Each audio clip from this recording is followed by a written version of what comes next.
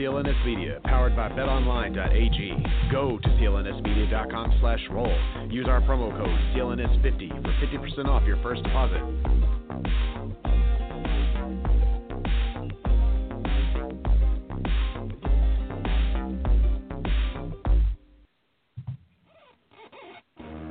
Nobody pray for me. It been a day for me. Yeah. Hey, I remember syrup sandwiches and crime allowances, finessing on them with some counterfeits, but now I'm counting this. Parmesan with my accountant lips, in fact I'm down in this. You say with my boo babe, tastes like Kool-Aid for the analyst. Girl, I can buy a Westie world with my base stuff. I know that it's good, won't you sit it on my taste buds? I get way too busy once you let me do the extras. Pull up on your block and break it down, we playing Tetris. AM to the PM, PM to the AM phone. Eat up your per diem, you just gotta hate them phone. If I quit your BM, I still rock Mercedes phone. If I quit this season, I still be the greatest phone. Be humble.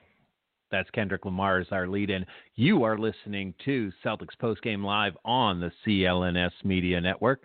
I am your host, Joe Show, and soon to be joining me live on the broadcast is the one and only Snotty McDrippin, breaking down your Boston Celtics win tonight in Utah, 114-103 over the Utah Jazz, which was by far probably one of the most entertaining NBA basketball games the Celtics have been a part of so far this season, and just yet another dominating performance by none other than the young buck, number 0, but number 1 in your hearts, Jayson Tatum. All around great game by the Celtics. Snotty and I will break it down for you as we continue on through the broadcast. I'm going to try to bring in as many different callers tonight as we possibly can, kind of get your gut visceral reaction of the game you just watched. Again, Celtics win and going away 114-103 from a scrappy Utah Jazz team, but tonight it just proved that the Celtics had a little bit more in the tank than the Jazz had, and demonstrated it throughout the game. I mean, there were a couple of lulls here and there, a couple of quick lead changes, but overall, Celtics finished this road trip, folks, 3-1, and that's a good thing. 4 of the next 5 are at home, so a little home cooking for the Boston Celtics on the back half of this road trip, and I'm going to go right to my call screen. I haven't, checked anybody's numbers yet. I'm not really 100% sure which one's Snotty, but I do know a particular area code in particular being 941. I got to call out and say, what'd you think of the game tonight? Well, 619 is Snotty Drippin', so you can bring him in whenever you want to, but Jayson Tatum is the truth. I don't like to give any credit or whatever to LeBron James, but he said after the Laker game that Jayson Tatum was a problem. So I think the problem, if Paul Pierce was the truth, Jayson Tatum is the problem, because he's a problem for everybody in the NBA moving forward. This is the second show in a row where I've called in, and there's just nothing else to say. But Jayson Tatum has come in, and he's just bound for greatness. He's already great. I think we all saw it. We all saw the potential. I think he struggled a little bit earlier in the season to kind of get that consistency going, but there's nothing inconsistent about the way he's been ripping teams and shredding teams for the past, couple of weeks, the past, I don't know how many stretch of games. I mean, how many 30-point games in a row is this?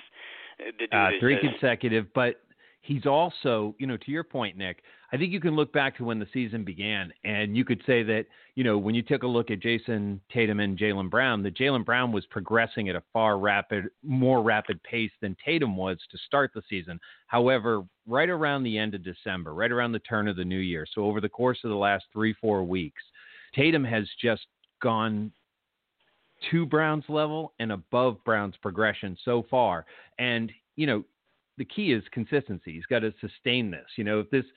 Once you tease the fan base with the greatness that you're seeing out of him right now, and just the change of his game, there was a stat that came up during the game, and I want Snotty to comment on this too. I brought you in live, Snotty, so you could. But one of the stats that stood out to me during the game is Scal brought up this stat where it showed Tatum throughout the different months of the season average, slowly creeping his mid-range percentage of shots down and down and down. It was at 15 to start the season.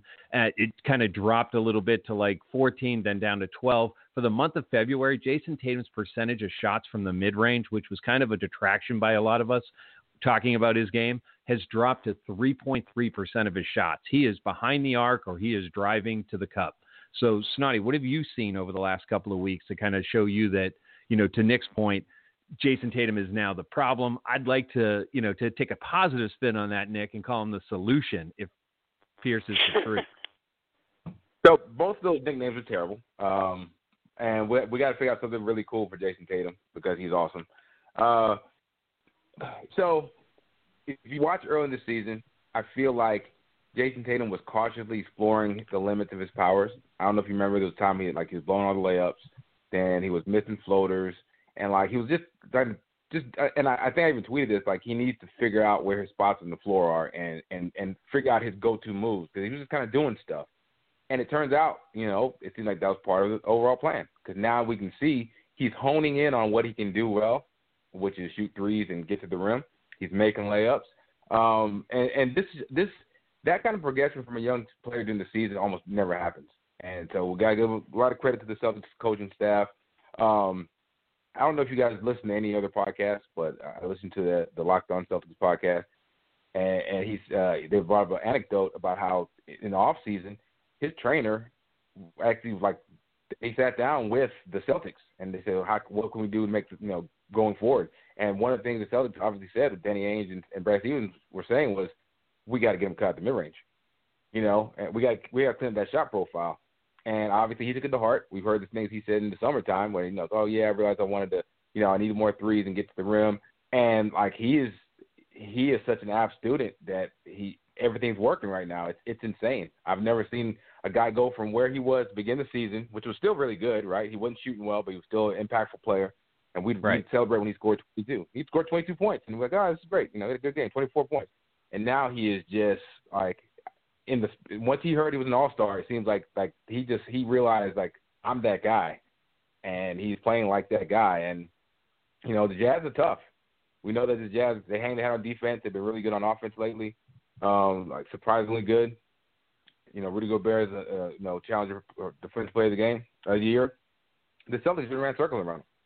And I think both of you guys will agree with this one, not just for Tatum, for the rest of the team. A team like the Jazz gave them fits last year because the Jazz knew who they were and were very disciplined, and the Celtics would unravel. So when they came back and they kind of got this game back into it, last year that was danger zone for the Celtics. And this year, they just kept playing their game, and they sit Tatum down, Jalen goes off, hits a couple threes and gets going. Smart goes off. This is what I love about this team, and it all starts right now with Jayson Tatum, which is incredible to say. At 21 years old, he is the linchpin of one of the best teams in the NBA. Now, so what you said about, consistency, he's not going to continue shooting 50% from three. No. And on 10 attempts tonight, he's going to come back down to earth a bit, and we can't be disappointed because, this is an incredible run he's on. We should enjoy it. We should want to keep on. You can't be disappointed if he drops down. He's averaging 24, 25. And he's going to have a bad game eventually again, and, it's going to happen. So, but this is my hopes for him were going to be, all right, he's going to be a, prototypical big wing who could score a little bit. He's not Paul Pierce, that's a Hall of Famer. So I thought, hopefully he can approach that. Looking at him now, and it sounds hyperbolic, and I know it sounds homerism, if he keeps up playing like this, or, on the development arc that he's on, he's gonna be a top, one of those guys who's every year MVP conversation. You know what I mean? Right. So it's incredible to watch. Snotty, I totally agree with you in regards to, his potential and what he's doing, and also the realistic approach that, it's not a sustainable pace right now, but man, is it fun to watch. And you're right. One of the things about this team that I find really energetic is that even now that you've just completed your fourth game without Kemba, everybody seems to be clicking. I don't know if it's addition through subtraction by injuries or stepping up, but one of the detractions I had from Jayson Tatum's game early in the season and even last season to a degree as well is not so much the inconsistency, but the lack of a killer instinct. And I think that that's one of the big changes that we've seen in the last couple of weeks in the way he's playing this game. You know, by taking that mid-range percentage of his shots way down, that really gives you a two-headed approach, and then he can always fall back to that mid-range as a third option. And by doing that, it seems to have changed his mentality on the court. It's almost as though he's got, you know, that killer instinct going play after play after play where, you know, last season and even earlier this season, it was more sporadic. It was 1 game, 3 games off, 1 game on, 2 games off, 1 game on, 4 games off. You know what I mean? It wasn't consistent. There wasn't a vibe to it. Right now, he's locked in. And, you know, other players will feed off of that. You see that with, like you said, at different points tonight, whether Jayson was on the court or off the court, Smart stepped up, Brown stepped up, Tice had himself a fine little night with 25 minutes, 16 points, and 6 for 9 from the field. I mean, it was a fun game overall to watch. I mean, there were a couple of points where I was wondering if Gordon was playing for the other team, but then he kind of snapped back. And when you look at the stats for the night, he still had 12 points. I mean, he was ice cold from the field, and 1 for 3 from behind the arc. But, you know, everybody seemed to have their moment where they kind of excelled, whether it was a pass, whether it was a feed. You know, I made a comment on Twitter right near the end of the game. There was a play that they ended up cutting to break. Cantor finished it off on a missed Wanamaker layup, but it wasn't necessarily Wanamaker charging the lane that caught my eye. It was a behind-the-back pass to Wanamaker that Tatum made when he had 2 guys approaching him from the top of the key. That was, to me, the key of the play. Then Wanamaker goes in, busts through the lane, throws up a layup that bounces out, and then Cantor finishes. They call a timeout and go to break. And as they're going to break, even Scal's talking about, you know, Cantor finishing at the cup. And I'm like, yeah, that's great. But it was that pass. You know, Tatum is on a different level right now. And I don't know if it's with Kemba out, he's elevating his game the way you'd want your emerging star to kind of elevate their game when they're down a weapon.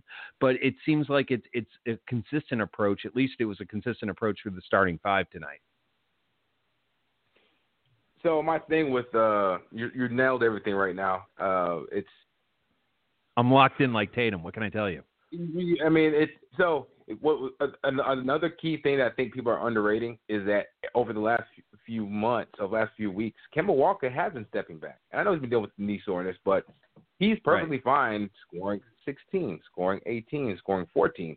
And if you watch his scoring average, and I'm pretty sure now maybe Tatum's the leading scorer for the Celtics, they flip-flop, right? Start off, Kemba was averaging 24 a game. He was averaging Kyrie numbers to start the season, 24, 25 a game, highly efficient. He was great.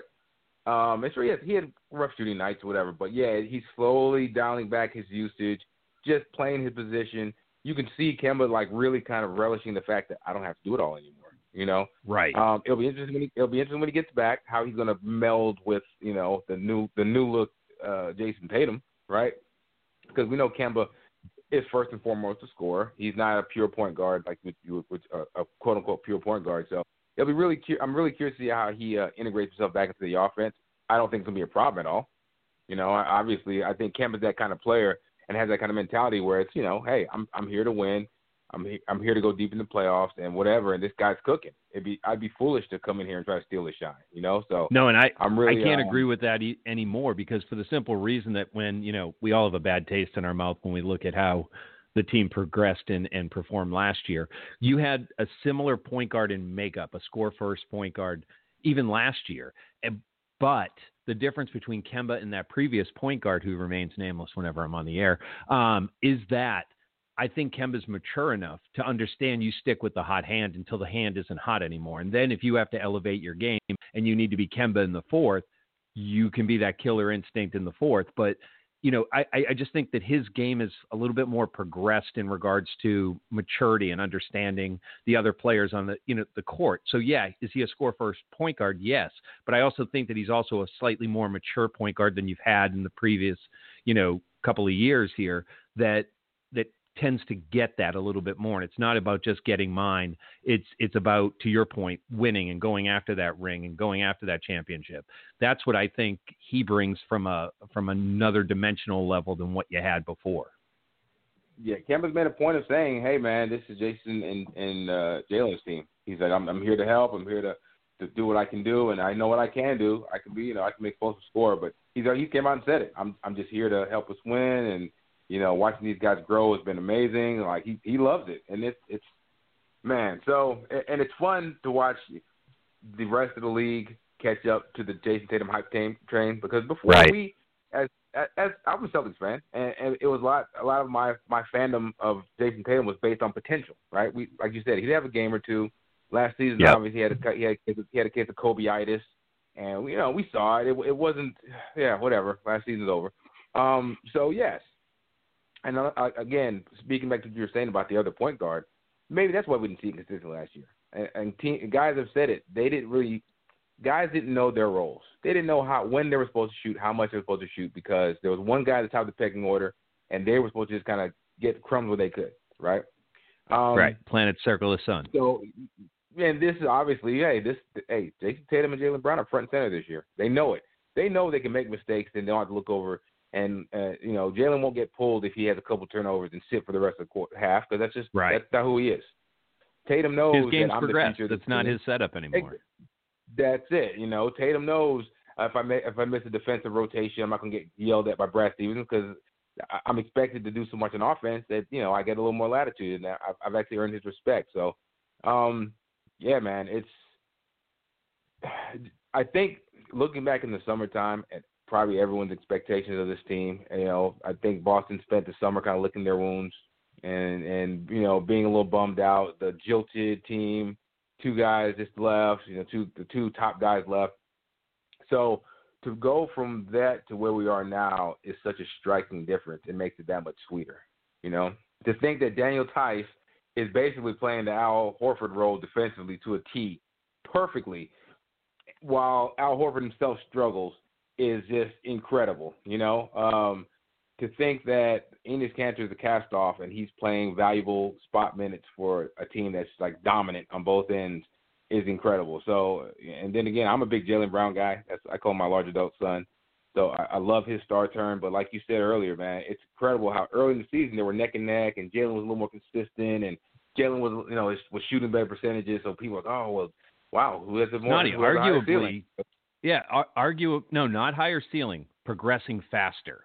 So I've never been on, as much as I've been hard on Tatum over the course of the last, season and a half, I've always said, to your point, it's about potential, right? So if you think somebody has a higher ceiling and they're not progressing at a rate that would help them accomplish that in a typical NBA progression towards your ceiling, then you get frustrated. With Jaylen Brown, ceiling's probably slightly lower than Tatum's, let's be honest, but it is. But he was progressing so much quicker. You know what I mean? He was progressing towards his ceiling at a rate in which he was outlapping Tatum, and then something switched, dude. Something switched like 3 weeks ago in Tatum's game, and it just really changed his overall.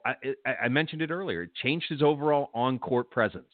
He seemed to be kind of not shying away from the big shot, but not necessarily fighting for that extra shot. I always, I criticize the way he outwings his dribbles when he's in the lane, and he makes himself extremely vulnerable. It's as if now he's using his body more. He's using his hips. He's creating that space or that bump, so that way he's not as vulnerable with that wider dribble. There's something about his game right now, and, I don't want to get too hyped on it because, like you said, he's going to fall off. I mean, he's currently averaging just under, I think, 24 points a game right now. It's like 23.9 or 23.8. He's going to, 33 points is not sustainable back to back to back to back to back.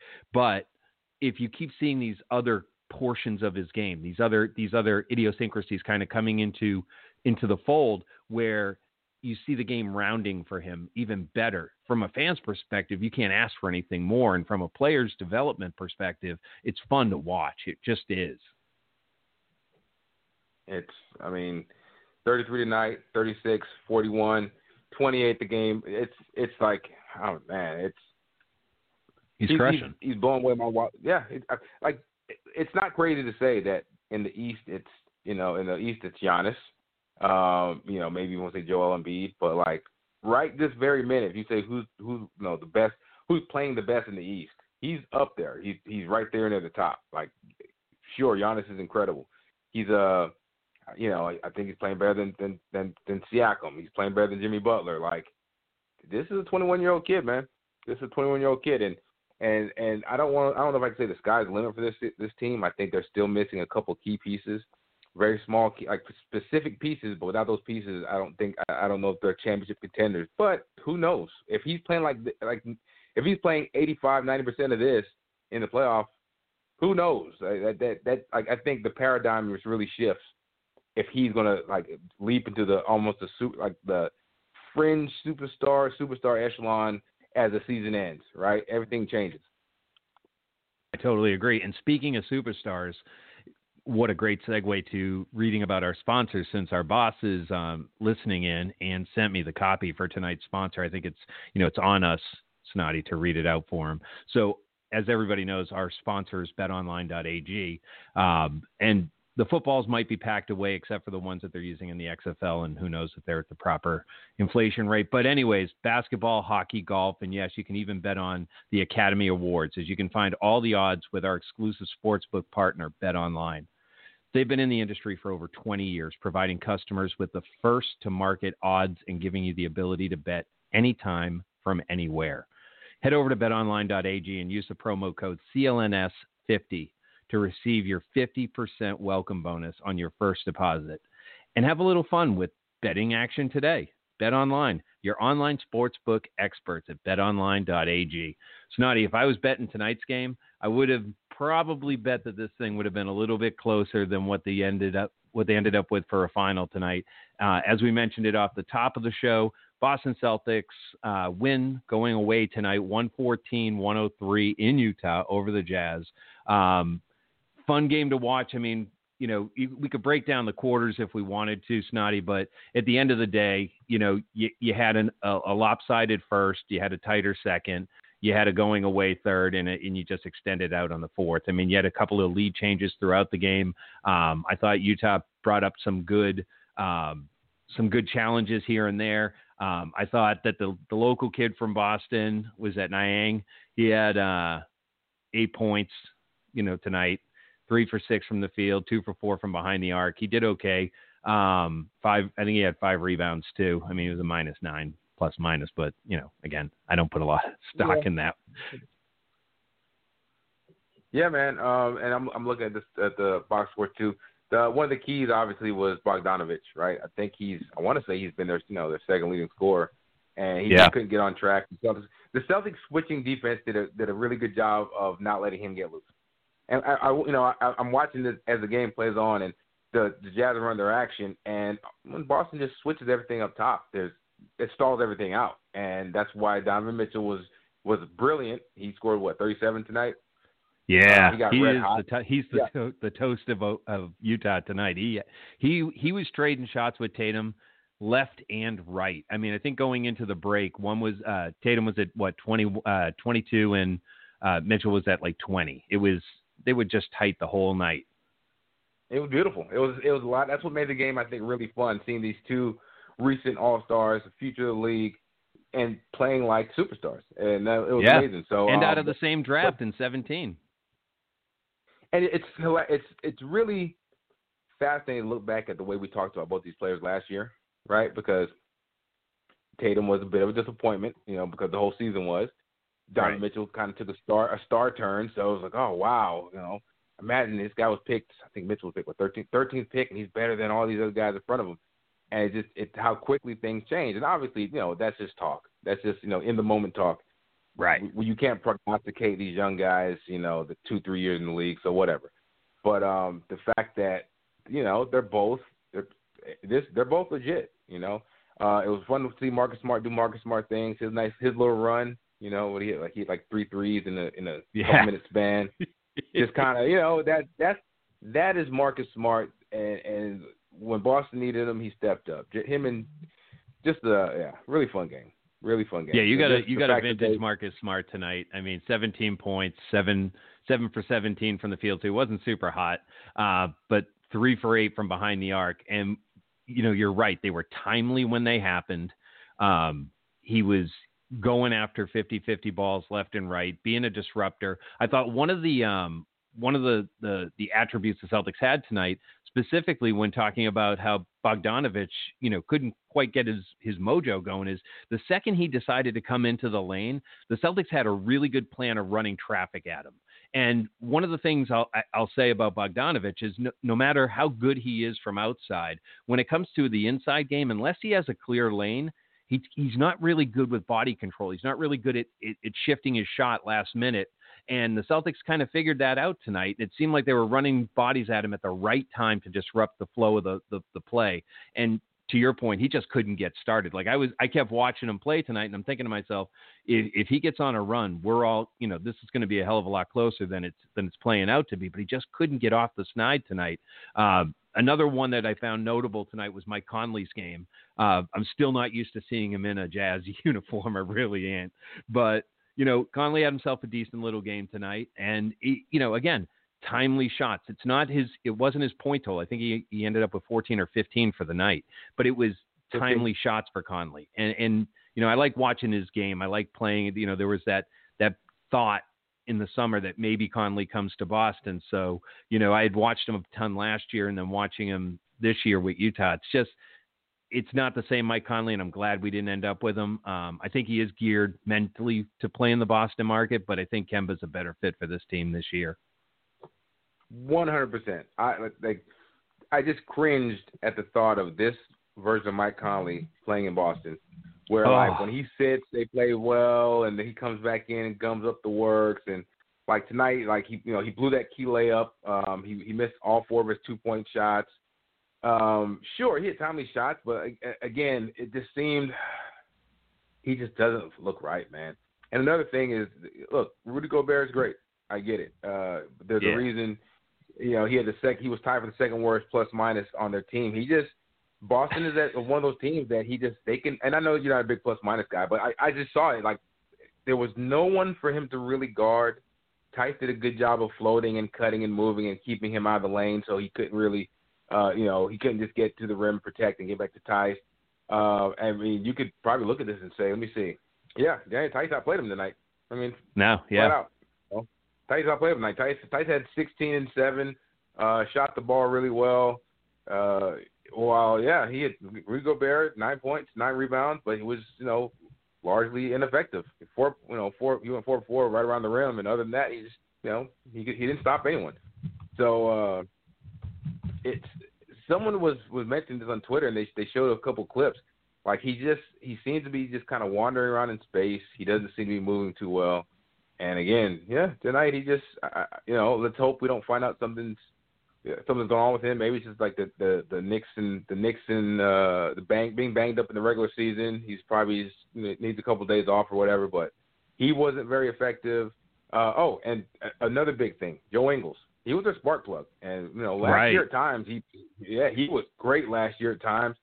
I think he's been more impacted by Mike Conley than maybe we know, because I don't know if you heard earlier today. You heard today that Mike Conley was going to come off the bench, and Utah came out and they corrected it, and they said no, Joe Ingles is going to the bench. And I know you saw this early in the first quarter. He came in the game when Mitchell got those 2 quick fouls. The ball swung to him, and he had a wide-open 3, and he pump faked, and he just passed the ball, and then moves on to offense. And even the announcers, I watched the ESPN feed, they were like, oh, Joe Ingles has to shoot that. The crowd wanted him to shoot that. So, something's going on with the Jazz. Again, they have a great culture there, a great coach, really, really strong roster, but something seems to be off with the Jazz right now. And, hey, but that's not the Celtics' problem. They took advantage. Yeah, absolutely. I'll take the Jazz on a 4-game losing streak any day of the week.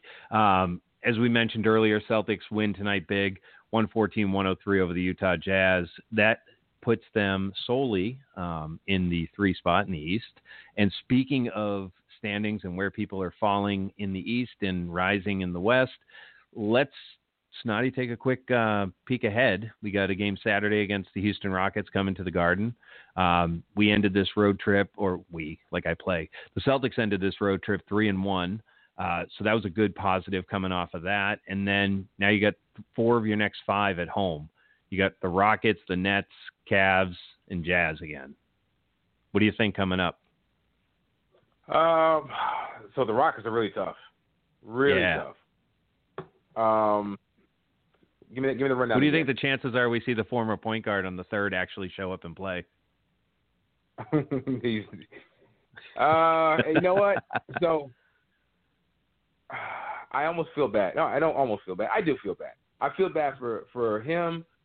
I don't get me wrong. I'm not like, oh man, poor guy. But like, it's kind of cringeworthy that you know all the histrionics of last season. Then you go to a new team and they seem to be playing better without you. And then, you know, you played literally 20 games and you're shut down for the year. You know, like it's almost like if, again, a situation with the X where you see them and they're kind of down and out and but you're still like, wow, that sucks, you know? Right. You're doing really well. I mean, new situation. It's not that I feel bad, and I'll tell you why I don't, Snotty. You know, you can tell me to take my tinfoil hat off at any point, but, you know, with KD shut down and now Kyrie out, and yeah, I mentioned the name. You can put me in timeout if you want. It's almost scripted to save up for next year. I mean, call me nuts, but why put the mileage on his legs if he doesn't have to? There's no chance for a championship. You're really banking all your money on what happens this summer and through and into next year. Kind of seems scripted to me. Just me, maybe. It's funny because I kind of thought the same thing too, but I also know that and I don't know. I would assume that Kyrie is a prideful guy, you know, and obviously he's in a new situation. He wants to establish himself. You know, I think when you're dealing with these guys who are, you know, top 10-ish, top 15-ish, they all want to it's ego-driven, and they want to be seen as the stars that they are. So while people know Kyrie, you know, I almost guarantee he reads everything. He hears the rumbles. He hears I'm sure he does. He's got rabbit ears and thin skin. I'm guaranteeing it. He hears the takes of, hey, I'm not saying that the team is better with him, but it's really odd that for the second year in a row, the team, once he goes down, seem to start playing a lot smoother. It's really strange. You know, he hears it. This is from like, you know. So that's why I don't know if I believe that one. Because, one, obviously he loves the game, and I think if he could play, he'd be out there and earn his paycheck.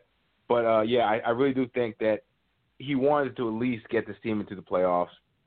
And, you know, without KD, we're a playoff team, and, you know, we established this kind of culture. And but obviously it's a snake-bitten season for him too. So, but Kemba Walker's awesome. So Kemba Walker can sit for 4 games, and Boston can go 3-1, and he's on the sidelines cheering louder than anybody else. You know what I mean? I love Dude, that I got guy, in a man. Twitter battle last week with a listener to the CLNS Media postgame, and we kind of got back, and we had a bit of a beef going back and forth because he was already thinking about, you know, after this season, can we ship Kemba out because he's an injury liability? And I was like, dude, are you serious right now? I mean, you know, tell me which elite comes back. And he was trying to pump up Smart and saying that Marcus is ready for that role. And, you know, there's no bigger fan of Marcus Smart than me in his game. That's not his ceiling. When we talk about ceilings, Marcus Smart's not a starting point guard in this league for a contender. He's just not. It's not his role. His role, no, dude, his role is the role he plays, and he plays it so well. Adding him and putting him in that type of facilitator position where he does, you're basically going to ask him to pull his game back to where it was, say, 2 years ago, where he's just going to facilitate. He's 4th, 5th option out of 5. I don't think that does him any favors other than gives him the nod as a starting PG. So, and this is I like this conversation. So let me ask you this: is Patrick Beverley a starting point guard and contender? Yeah. So, are you saying that Patrick Beverley's better? I hate when you do this to me, Snotty. You friggin' knew exactly what the dagger would be. You walked right in this one, baby. You rocked right. So I get what you're saying. because Smart does seem to be he's a great utility man. He's a great guy off the bench, and he can play power forward. He can shut down a 2-guard. That's fine. But I'm saying on a team, I agree with you that, obviously it's ridiculous to think about shipping out Kemba and just starting Smart. That's ridiculous. But at the same time, if, let's say, I don't know, if something did happen and Marcus Smart became the starter, and now you got Jayson Tatum, Jaylen Brown, Gordon Hayward, all, making shots, playmaking, Marcus Smart is that glue guy. And he turns himself into a 3-and-D point guard. It's way more than that, but, that's the point is, yes, there are situations, a team, like you put him on the Clippers. That team is awesome. Right. He starts that team is incredible. So I'm going to have But to I wonder what that. nuances of his game do we lose when he's on the court 36 to 38 minutes a game? Do we lose that eternal fire, that eternal hustle? Do we lose some of those 50-50 balls? I don't think all of a sudden he's playing 30. I don't think he's playing 35 minutes a game until he starts. I think his like right now, think about it, even with Kemba out, when Kemba does play, he plays about 25 minutes a game because he's Marcus Smart. Yeah. So even as a starter, he plays 25, 30, and, if somebody else has it going, he sits. But, I mean, he's such an impactful player that, like, the more you have Marcus Smart, the more the better. Yeah, it is. So, but I'm with you that the whole concept of, hey, let's ship out Kemba and bring in, I don't know who you bring in, so whatever. And then, that's ridiculous. And I do agree that Marcus Smart's, for this team, his best role is, hey, off the bench, spot starter. I even worry about him a little bit that I wish he could dial it back about 5% because there are games where where I'm like, all right, Marcus, that's great, that's fun, but those guys are better, So no, I absolutely do. There's, it'll be interesting to see how the next 4 or 5 play out for the Celtics because you're looking at basically keeping pace with Toronto now. And, you're definitely, I mean, it's not even a question. You're definitely within striking distance of the 2 spot. Toronto's also on a tear over their last 10. They're 8-2. You're 8-2. They lost their last. You've won 2 in a row. So you're trending up. They're trending flat. Next 4 or 5 games might flip-flop that 2 and 3 spot in the East. And then we start, once you make that turn into March, and I know, you start looking at seedings a little bit more tighter. You start looking at see who's that matchup potentially going to be. Is it going to be Philly? Is it going to be the Pacers? Is it going to be the Heat? The Heat going to continue to fall flat on their face. I mean, they're 3-7 in their last 10, lost their last 2. Do the Heat continue to sink, and do they sink far enough that they're your matchup when you get to the playoffs? So I think seedings and overall playoff matchups are going to start dominating our conversations over the next couple of weeks as this shakes free. And I think when you have the East as bottled up as you do, it'll be interesting to see exactly how it plays out. I'm curious to see what happens to the Sixers. I mean, they seem to be the most stagnant of the teams and sitting right around that 5 spot right now. Do you ever see that movie, It Follows? No, tell me. Okay. So I haven't either, which is hilarious for me to say that, but it's a horror movie, and it's kind of creepy, and basically the concept is like the villain bad ghost thing follows a guy, and then you have to kind of like pass off to somebody else and kind of quote unquote infect them, and then it follows that person. I wonder if Al Horford took the bad blood from last season with him, and it followed because Philly feels a lot like last year's team as far as the Celtics, as far as great expectations and the sky's the limit in the preseason and in the summer, and then once the product got on the floor, it was all right, and it just the atmosphere of that team just feels really. They all say the right things, right? But even I guess they really don't. Well, they don't, because even the coach is like, we need you to shoot, man. We need you to shoot, and your boy Embiid even said, hey, everyone needs to learn how to sacrifice and do things they might want to do for the team. And, Al Horford even said it, hey, we have some stuff in the locker room, but we're going to keep it there. So, like, obviously they're a rival, right? So it's fun to root against them, right? It's fun to root against them, but it's almost to the point of, like, I almost feel sympathy because, like, we went through the same thing last year. We went through the same feeling last year. And so, it's I don't think Philly really really understood what the loss of Butler was going to be like for them and what that impact was. Butler, we get it. He's bouncing, but he's such an impactful player. He's a scary player. He's a supreme defensive player, and he's a great scorer with the ball. You put those two together, and he's an igniter when you need an igniter. Jimmy Butler can play a quiet game and throw up 18, and you wouldn't even know.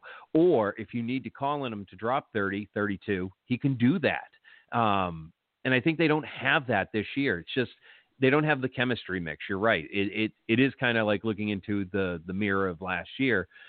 Just reversing the jerseys and do I feel bad for them? No, it's Philly. I'll never feel bad for them.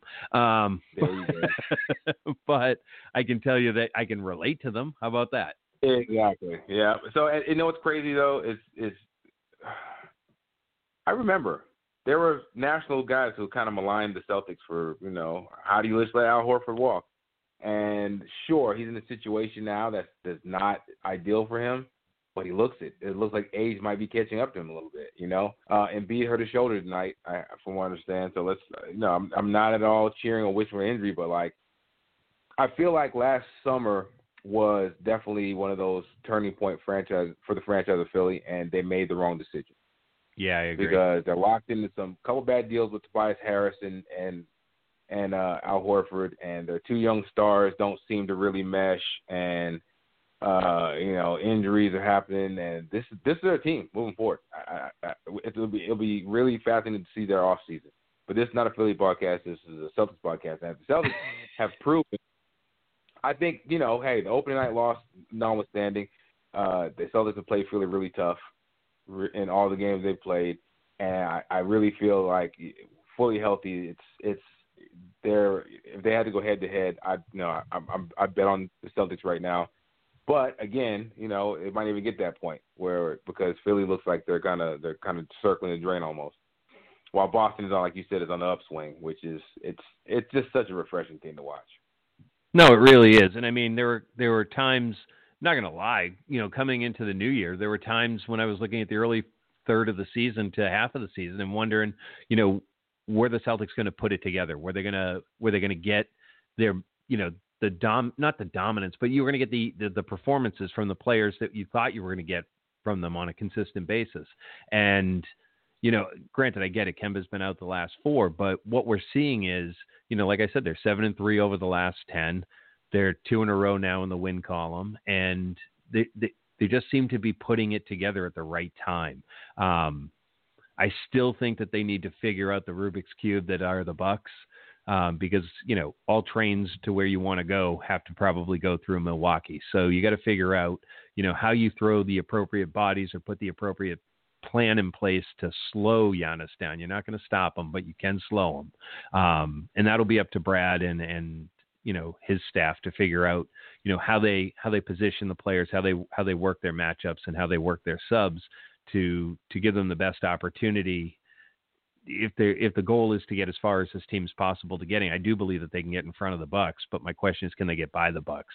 And from what I've seen over this last, 2-week poll here since the break has been, they can do it.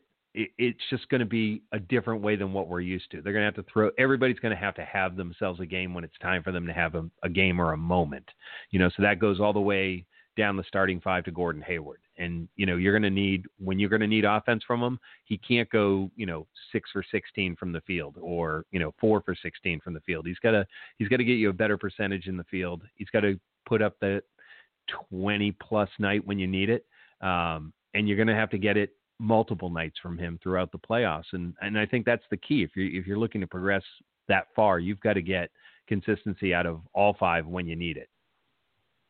So I'm going to actually disagree a little bit because I think the major thing that was missing last year in that embarrassing loss to the Bucks was disbelief in the team didn't believe in itself, right?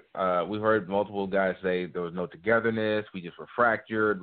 So I think once things kind of got rolling, it rolled terribly. While the Bucks obviously believe in themselves, believe in what they do. There's the chemistry's great. They rally around their guy Giannis. I think this year, the way things are building for the Celtics, sure, there's no Giannis on the team. But I do think that just because they actually seem to believe in each other and love and like playing together, that automatically boosts things to a more level playing field. I think the Bucks are still.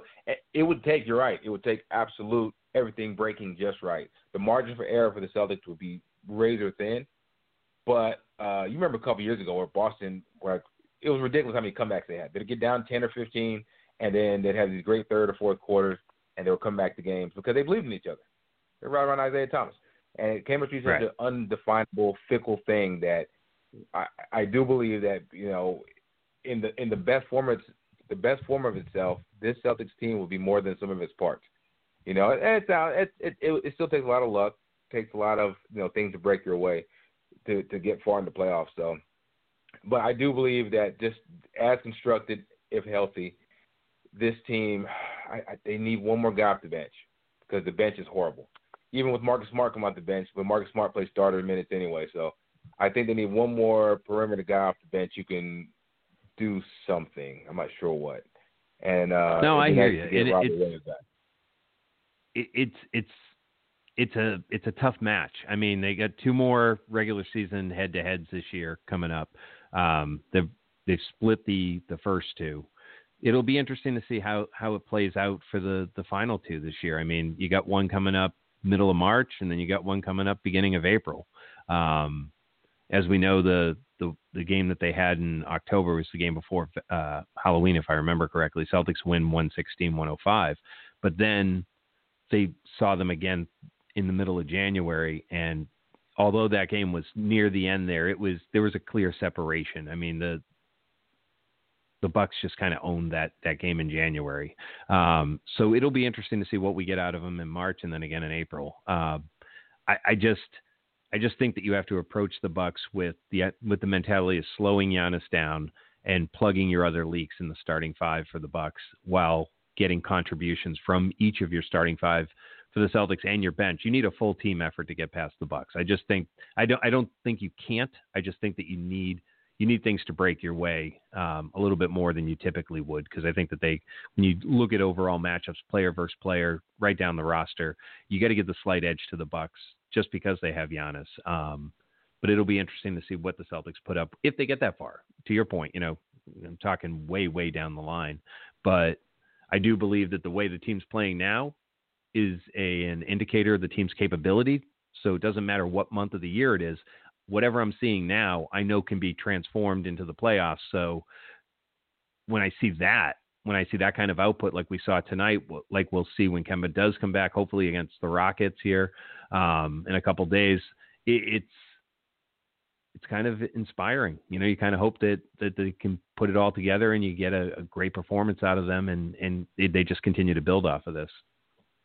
I would love to see them just everyone healthy for about a month, because that's what we have. Yeah, it'd be nice, wouldn't it? And I think that was a big thing about some of that scuffling and inconsistency. That, you know, every 3 or 4 games, you know, the roster with the starters would have to change because it's, you know, twisted ankle and Kemba's knee, and, you know, the Kemba being sabotaged by Nick Nurse, you know, that kind of thing. So right. What a you know, whatever. So yeah, it'd be nice to see them actually have a healthy top 8 guys for a good solid month to see what the team really can do. That's what we haven't seen. But we've seen that at their best, they can blow the Lakers out by, you know, 32 points. So. No, I agree. So, folks, we're winding down tonight. I don't care, Sonati, if we go a little early. I think Bobby will still be all right with us. I mean, the fact is, for you it's almost 2 in the morning. Yeah, it is almost 2 in the morning. Is it almost 2? Yeah, it's 1:45 or so. Oh yeah, and you sounded pretty. Yeah, you did a good job, man. You held it up. You held up. Thanks, really well, brother. So did you. I love doing them when we get an opportunity to do them together. They're always good. So for anybody listening, I'm gonna let Snotty do his outro right after this. But I just want to let everyone know, if you're just tuning in, CLNS Media Celtics Postgame Live is a broadcast and a podcast. So if you didn't hear us live, you can always download it on iTunes within hours of us killing the show. Celtics win tonight, 114-103 over the Jazz in Utah. big score tonight, big game tonight. Jayson Tatum, 33 points, 11 rebounds, nice double-double tonight, building off of consecutive games or 3 consecutive games in a row now of just throwing it down, soaring to different levels. It's going to be a national story. If you're watching ESPN in the morning, I'm sure Jayson Tatum will be dominating the NBA highlights. Great game tonight. A couple of plays that didn't even get mentioned on the broadcast. Just excellent heady plays by Tatum. Thought Brown had great contributions. Smart was great. Tice had himself a game. And again, Hayward threw in a quiet 12 throughout the game. Was a little ice cold from the field, but he can bounce back and probably do something here in the future. You get the Houston Rockets coming in next, and that'll be a nice home game here in Boston. For Snotty McDrippin, I'm Joe Choquette. I'll let Snotty tell you his outro, but again, if you get an opportunity, you don't want a sports podcast, check out the one that I do on a regular basis. It's called Brain Droppings Podcast. You can find it on iTunes, Stitcher, Pandora, TuneIn, Radio.com, iHeartRadio, wherever you digest podcasts. Snotty, what do you got, man? I'm going to check out your podcast, first of all. Second of all, just follow me on Twitter at Snotty Drippin, which is an homage to Scottie Pippen. You did ask me a question. Last I'll do the wrap up. I hate to say it, but the Rockets, they're just right now they're rolling, and Russell Westbrook and Harden are unstoppable, so they'll probably get that one. But there's a good chance that's another 3-1 streak coming up in the coming week. All right, Brooklyn should dust off Brooklyn, dust off Cleveland, and another hard-fought battle with Utah. So I can see that. But yeah, to all the listeners, I'll say this: after last season, enjoy the ride. Boston's awesome. Boston's fun. And tonight, all the Boston point guards took turns bullying Mike Conley, which was kind of sad to watch, but also hilarious. It was kind of fun. Snotty, I'm gonna send us out on the same music I sent us in, a little Kendrick Lamar with Humble. Let's go. Nobody pray for me. It been a day for me. Yeah, yeah.